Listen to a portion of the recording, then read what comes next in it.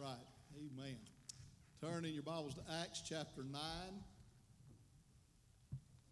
Acts chapter 9.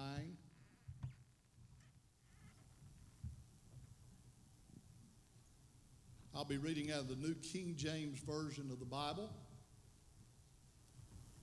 And that is the version that is provided on the back of your pews. That will also be what is on our screen.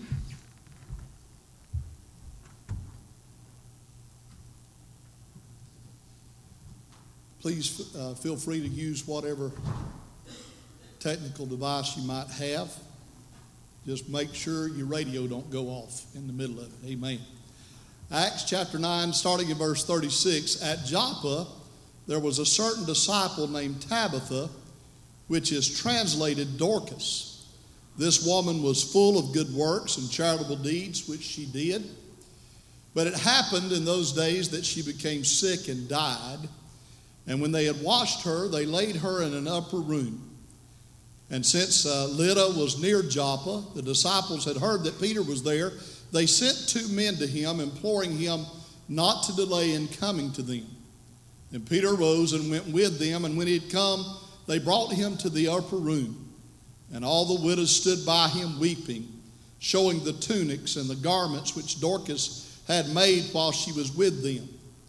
But Peter put them all out and knelt down and prayed, and turning to the body, he said, Tabitha, arise. And when she opened her eyes, and when she saw Peter, she sat up. Then he gave her his hand and lifted her up. And when he had called the saints and the widows, he presented her alive. And it became known throughout all Joppa, and many believed on the Lord. I want to speak on the subject, a eulogy for a great lady. A eulogy for a great lady. Let's pray. Father, we need you now. We need the resurrection power of the Holy Spirit to do what my words alone cannot do. I need you to touch my mind, my heart, my mouth. I need you to touch our mind, our heart, our ears. Lord, help us not only to be hearers of the word, but doers of the word. In Jesus' name, amen and amen. Will you give the Lord one more hand clap of praise for his word?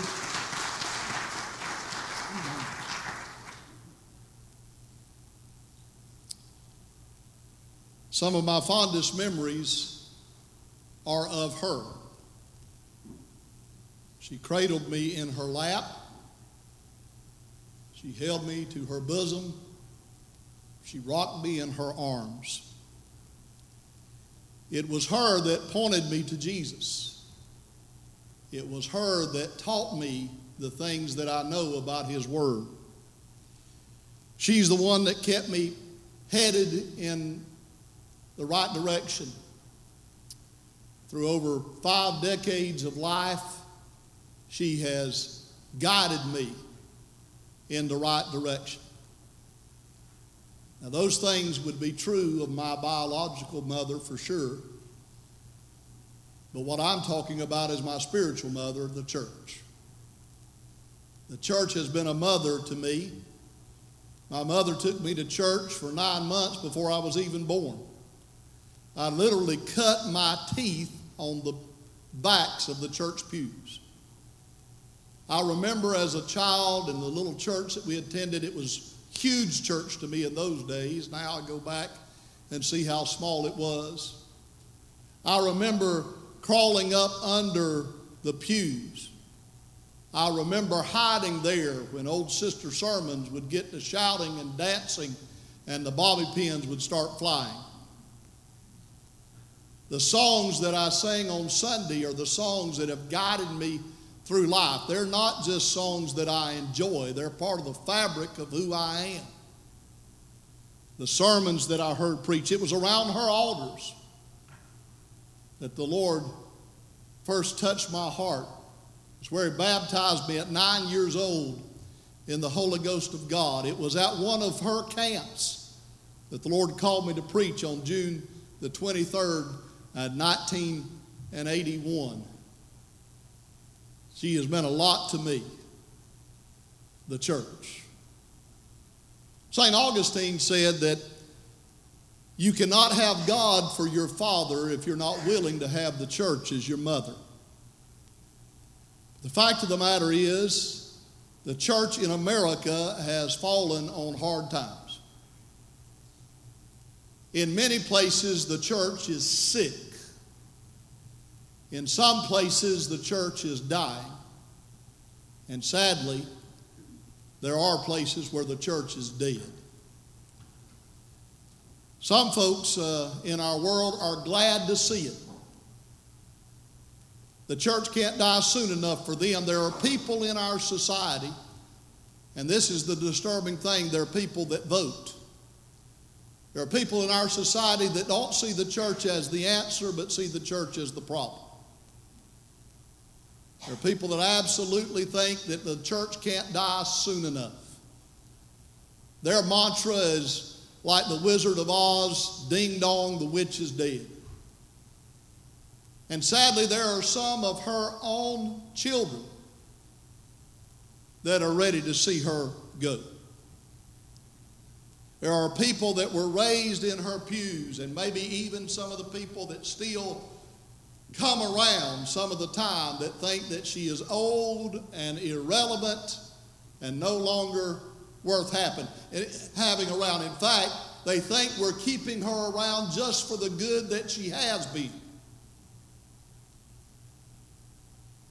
There are some people, and I've met them, and maybe you have too, that think that the church is so irrelevant that they decided I get more staying at home, reading my Bible or watching it on TV than I do gathering with the saints of God. Never mind that the Scripture says, forsake not the assembling of yourselves together as the manner of some is, but all the more as you see the day approaching. But they think they know better, and they say, it doesn't meet my needs. Boy, that's an interesting thing anyway, isn't it? We live in an age where the church is a business, and its members are consumers, and they go to what meets their needs. Very rarely do you hear anybody talking about where has God placed me? Where did God put me?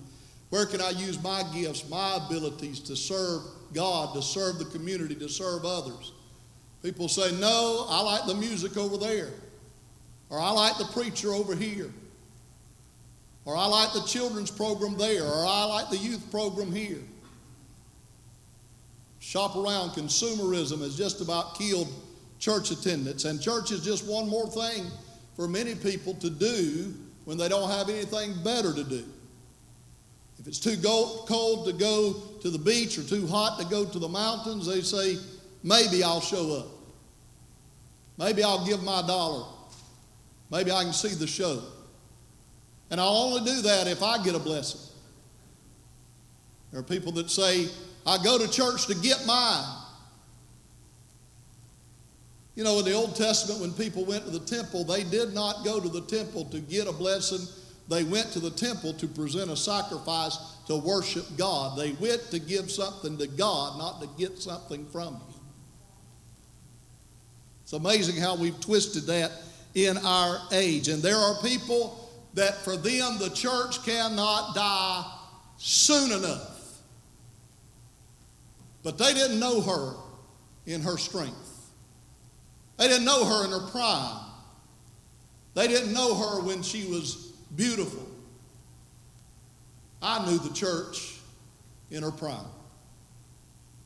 The church that raised me, the church that took care of me, the church that guided me was one of beauty. It was a church that held me, her warmth, her love, her compassion on people, her passion for life, guided me, shaped me, changed me. I believe in Acts chapter 9, this lady by the name of Tabitha in the Chaldean, the Hebrew, and Dorcas in the Greek, this lady is a picture of the church in our day, at least in America. She was a gracious lady and a graceful lady and a grace-filled lady. Her name, both in Hebrew and in Greek, meant gazelle. Gazelles are known for their beauty and for their grace. Now, I hate to throw my little Katie under the bus. Katie is absolutely beautiful. But Katie is not a ballerina. Katie's clumsy like her daddy. And sometimes she'll trip or fall and we'll say, like a gazelle. Gazelles are known for their grace. A person that is full of grace, a person that is grace-filled, should be graceful in the way they move through this world. Not in a physical sense, but a spiritual sense. And they should be gracious. There's nothing any more ugly than a people of grace that are ungracious to others. So ugly when church people go out to eat and they're the hardest ones in the restaurant to satisfy and leave the least amount of tips of anybody. It turns people off when they see pastors and preachers that have a give me mentality, that you owe me something because I'm a minister. Those kinds of things turn people off. But this lady was a lady of grace. She was a lady of dignity. But for everything that she had been, and she had done a lot, we'll find out that she had labored and worked with her hands and had given to the poor, and she had been a blessing to many. People were clothed by the fruit of her hands. For all that she had been, for all that she had done, she had gotten old and she had gotten sick. And the church is sick. The church is dying. And in many places, the church is dead. Now, that's not a criticism. When we hear these things, we automatically, something rises up in us. We poke out our chest. We jut out our chin. We straighten our backbone. We get upset. And we want to lash back out because we think that that's a criticism. It's not a criticism, it's a diagnosis.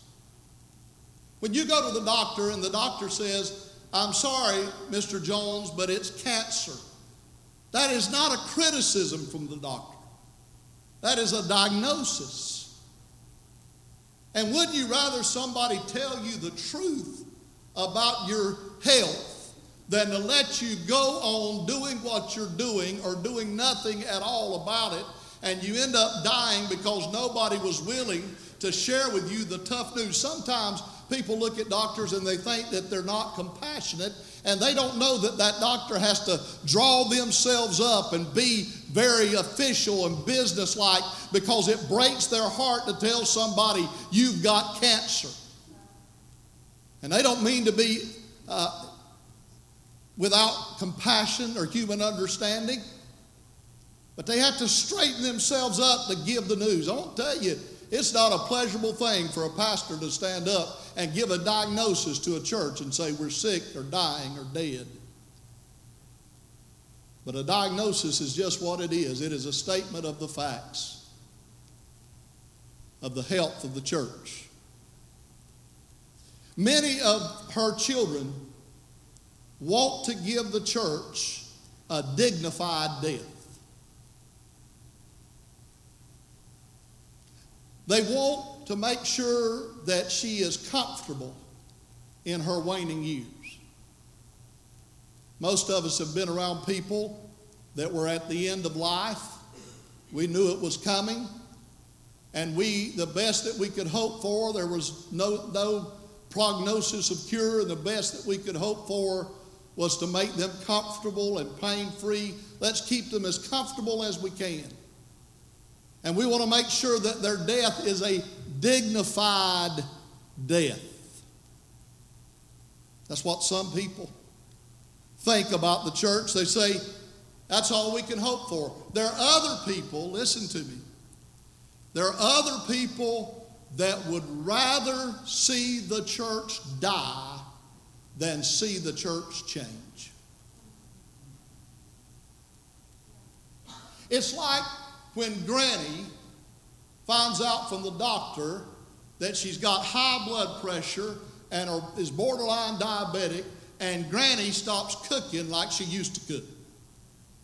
Granny doesn't cook, with a whole 5-gallon bag of sugar for one cake anymore. Granny starts using things like stevia. She's not using as much sugar anymore. Granny is now frying with vegetable oil instead of with lard. And we go to Granny's house and it doesn't taste like it used to taste. And Granny says, well, honey, I've lost 20 pounds and I'm feeling better.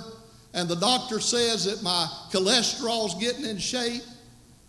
And in the back of our mind, we think, she don't have that much longer to live anyway. I wish she'd just cook like she's always cooked. And there are people that feel that way about the church.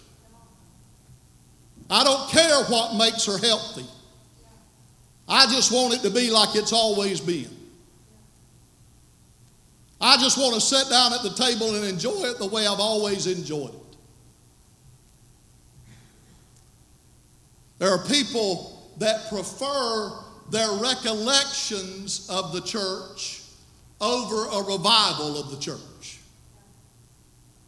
They like to sit around and talk about, you remember how we used to shout. You remember how we used to sing. You remember how we used to preach. You remember how we used to dance. Do you remember that time when we had to put out chairs because there were so many people coming?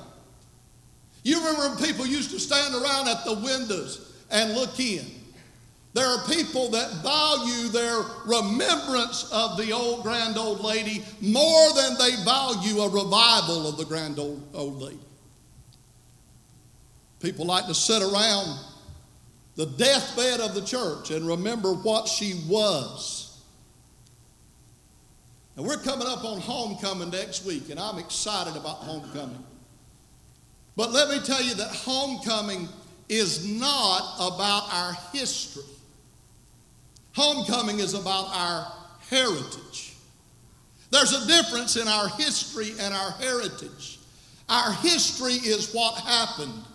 Our heritage is what's been handed down to us.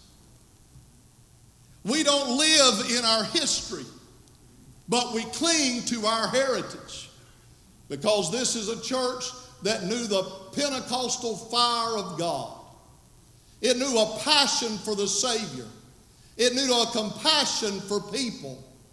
It was a church that was full of the love of God and the fellowship of the saints. That's the heritage that has been down to us. And history is gone and is not coming back, but heritage is something that we take like receiving a baton and running our leg of the journey. We take that heritage and we protect it and we build on it and we grow in it and we pass it along to the next generation. That's what heritage is. You know, some folks would rather have a memory than a move of God. So they write on the chart, the medical chart of the church, DNR, do not revive. You ever been in those situations with family members or loved ones or someone you knew that they had on their chart DNR, do not resuscitate? There are people that feel that way about the church. Let's just let her go on out. Let's just go along to get along. You can ride around this county and see churches that have absolutely made the conscious decision. We would rather dwindle and die than we had make any change. Again, don't get mad at the diagnostician. This is not a criticism, it's a diagnosis.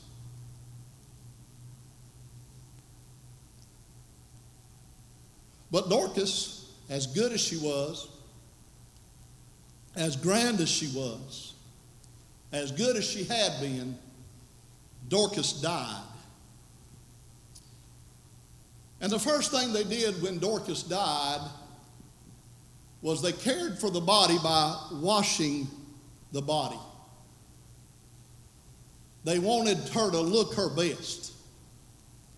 They wanted her to present her in the best light. I remember a story of a man that retired from Chicago, Illinois, and as he retired, he moved down to Fort Pierce, Florida, and he was only down there about 3 weeks, and he had a massive heart attack and died, and they shipped him back up to Chicago, and he had been down in Florida just long enough to get a nice tan, and they put him in a navy blue blazer and a white shirt and a red tie, and they had him there in the casket, and a couple of his buddies came by, and one of them said, "You know, old Ralph looks good, don't he?" And the other one said, "Yeah, I think those 3 weeks in Florida did him a world of good."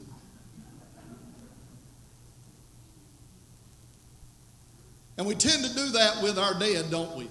We tend to whitewash their reputation. We tend to sanitize their memory. Now, I can tell you that even right here at West Ward Church of God, some of the great good old days that we look back to so fondly, if you will remember in 360 panoramic vision, you'll find out the church had some problems even then. The church had some warts even then. You'll remember that not everybody that was in Israel was of Israel even then. We like to whitewash it, and we don't remember the church fights and the squabbles and the disappointments and the sins and all of that kind of stuff. We like to whitewash our dead. Then they put her in an upper room. In other words, they put her on a pedestal.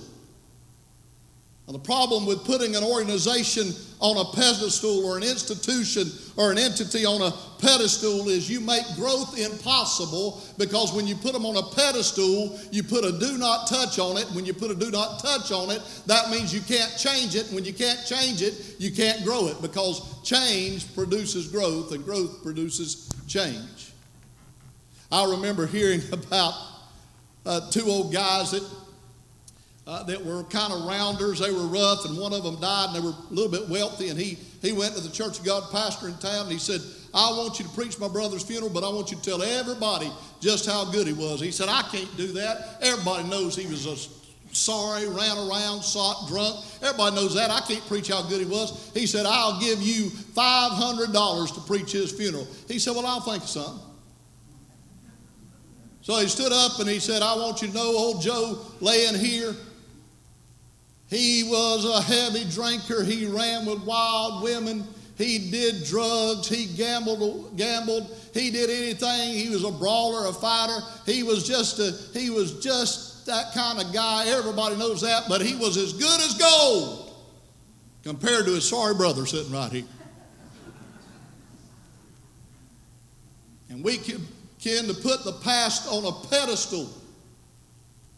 And then they begin to eulogize her with their memories of her.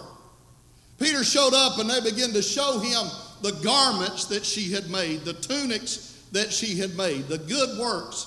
And she was a lady full of compassion and good works. She was.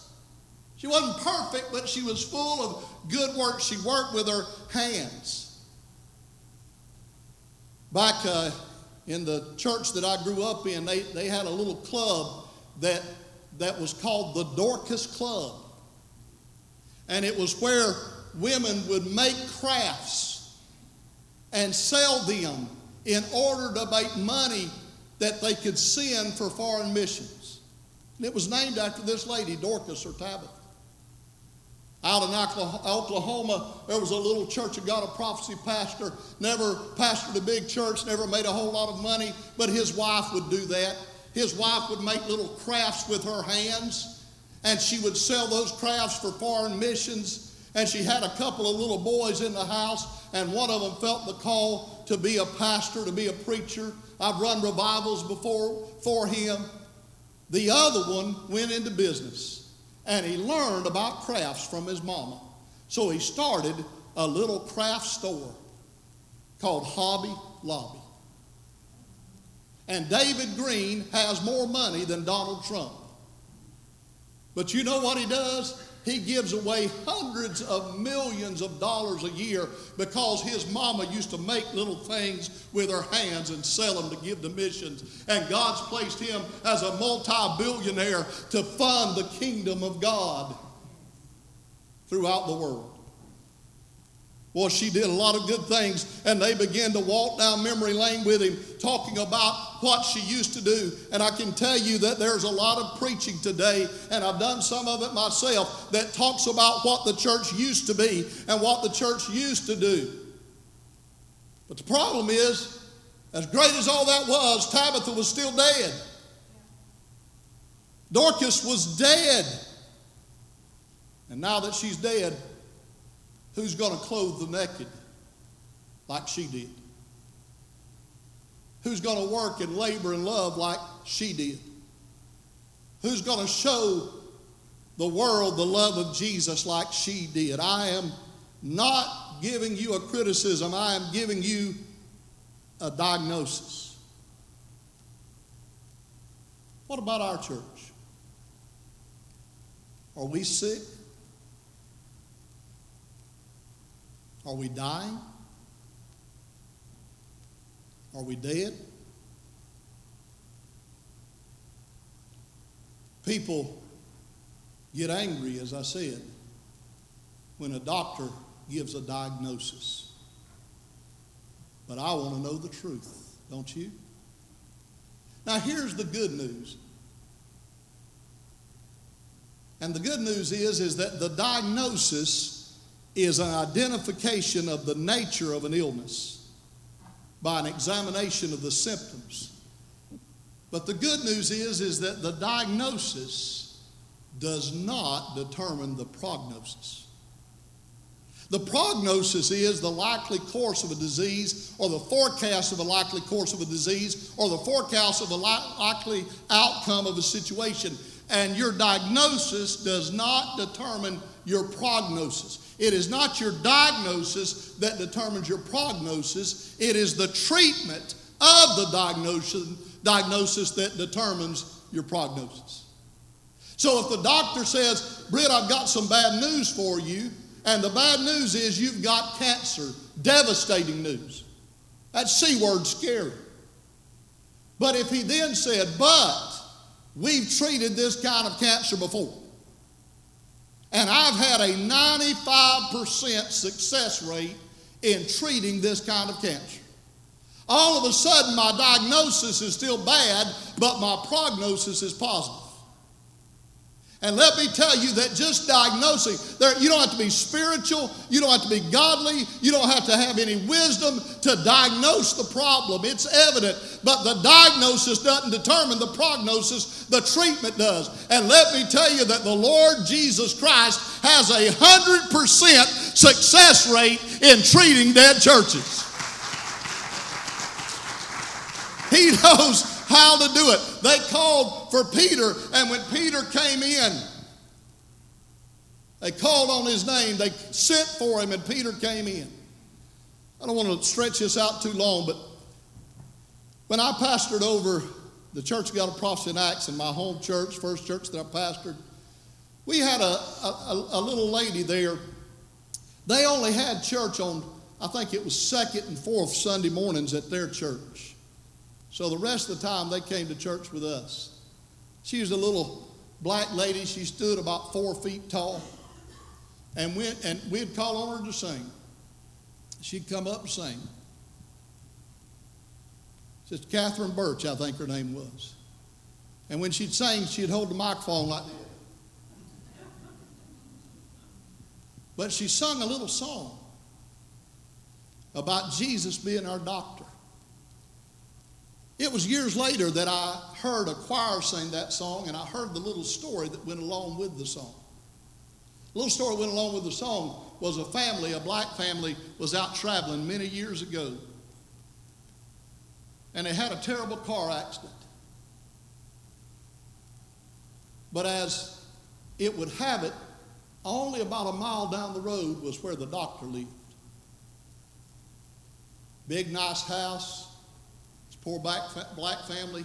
The mama was with them, the wife, the children. They took Daddy out of the car, and they somehow was able to carry him about a mile and get to the doctor's house. It was pouring rain. They knocked on the door, and the doctor's wife answered the call, and he said, I'm sorry, my husband is not here.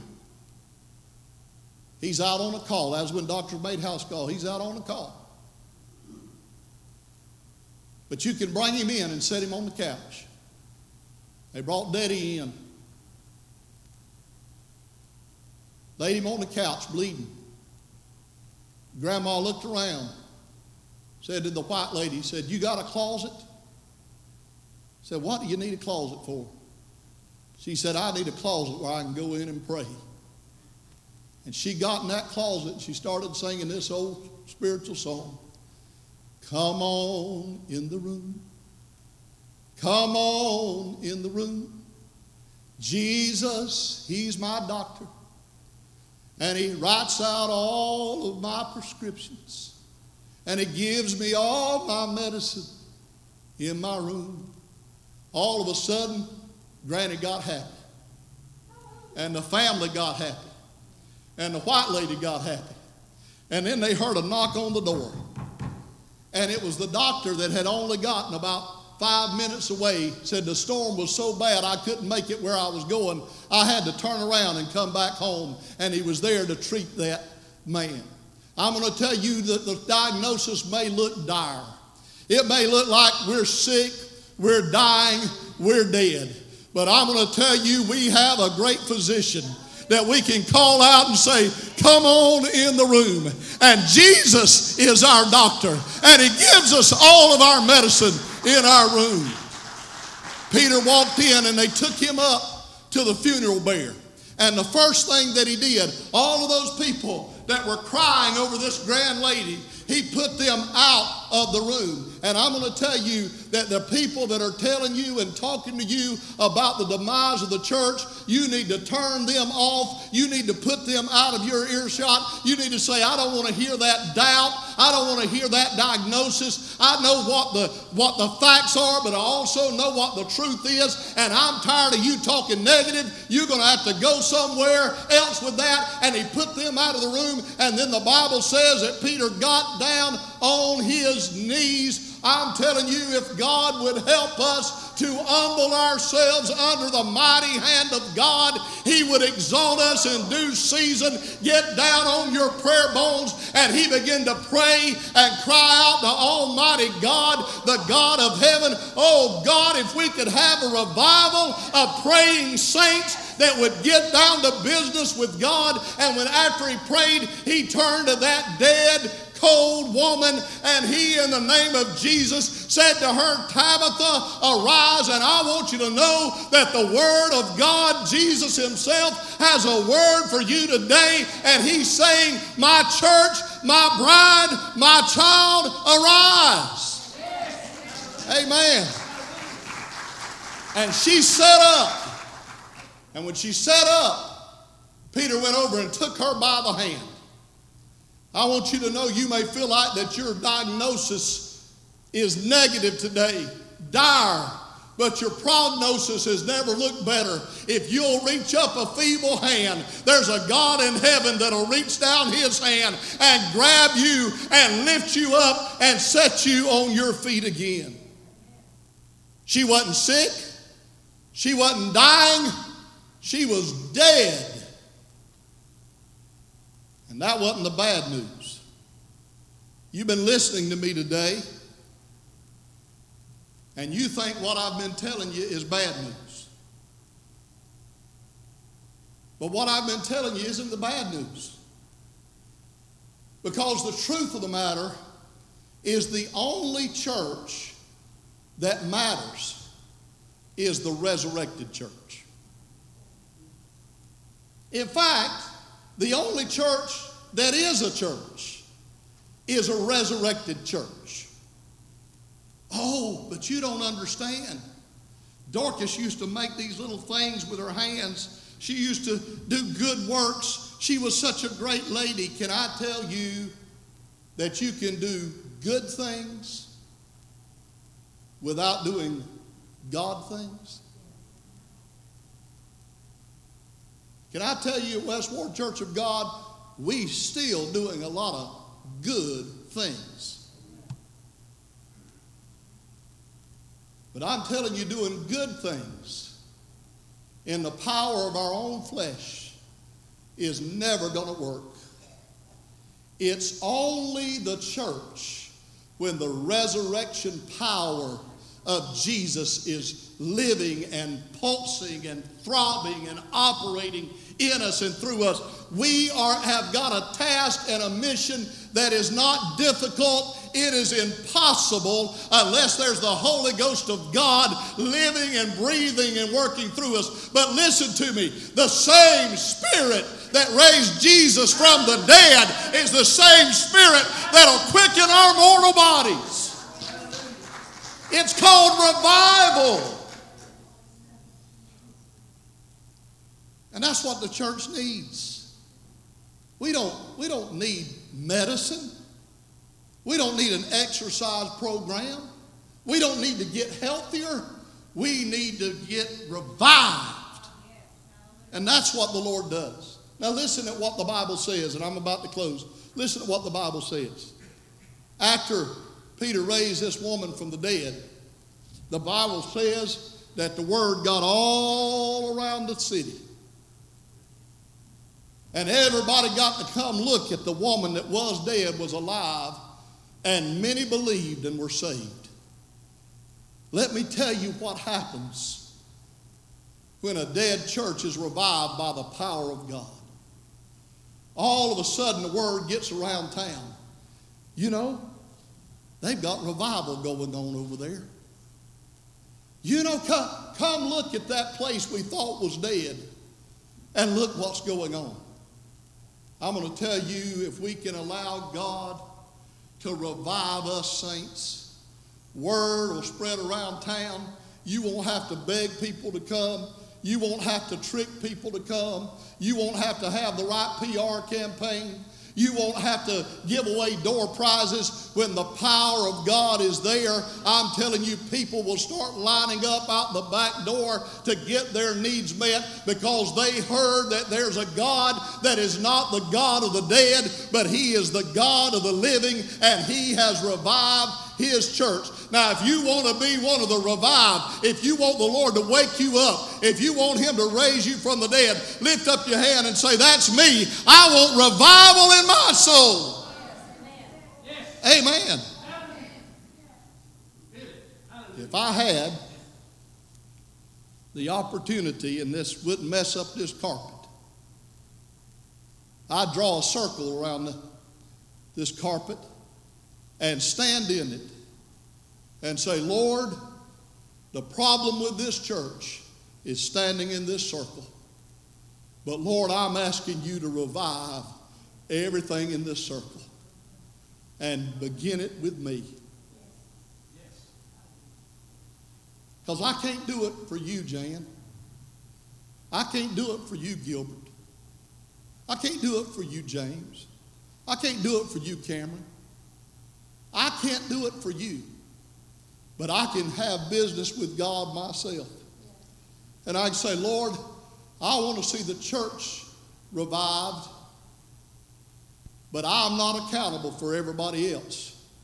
So God, I'm going to start with what I can do. I'm going to ask you to come and speak life to me. I'm going to ask you to touch me one more time. Listen, there may be people here that aren't saved, and when I give this altar call, you can come. There may be people away from God. When I give this altar call, I encourage you to come, but I'm talking to the saints today.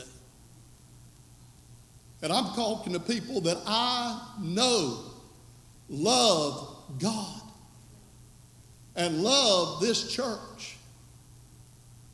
And you're doing the best that you can.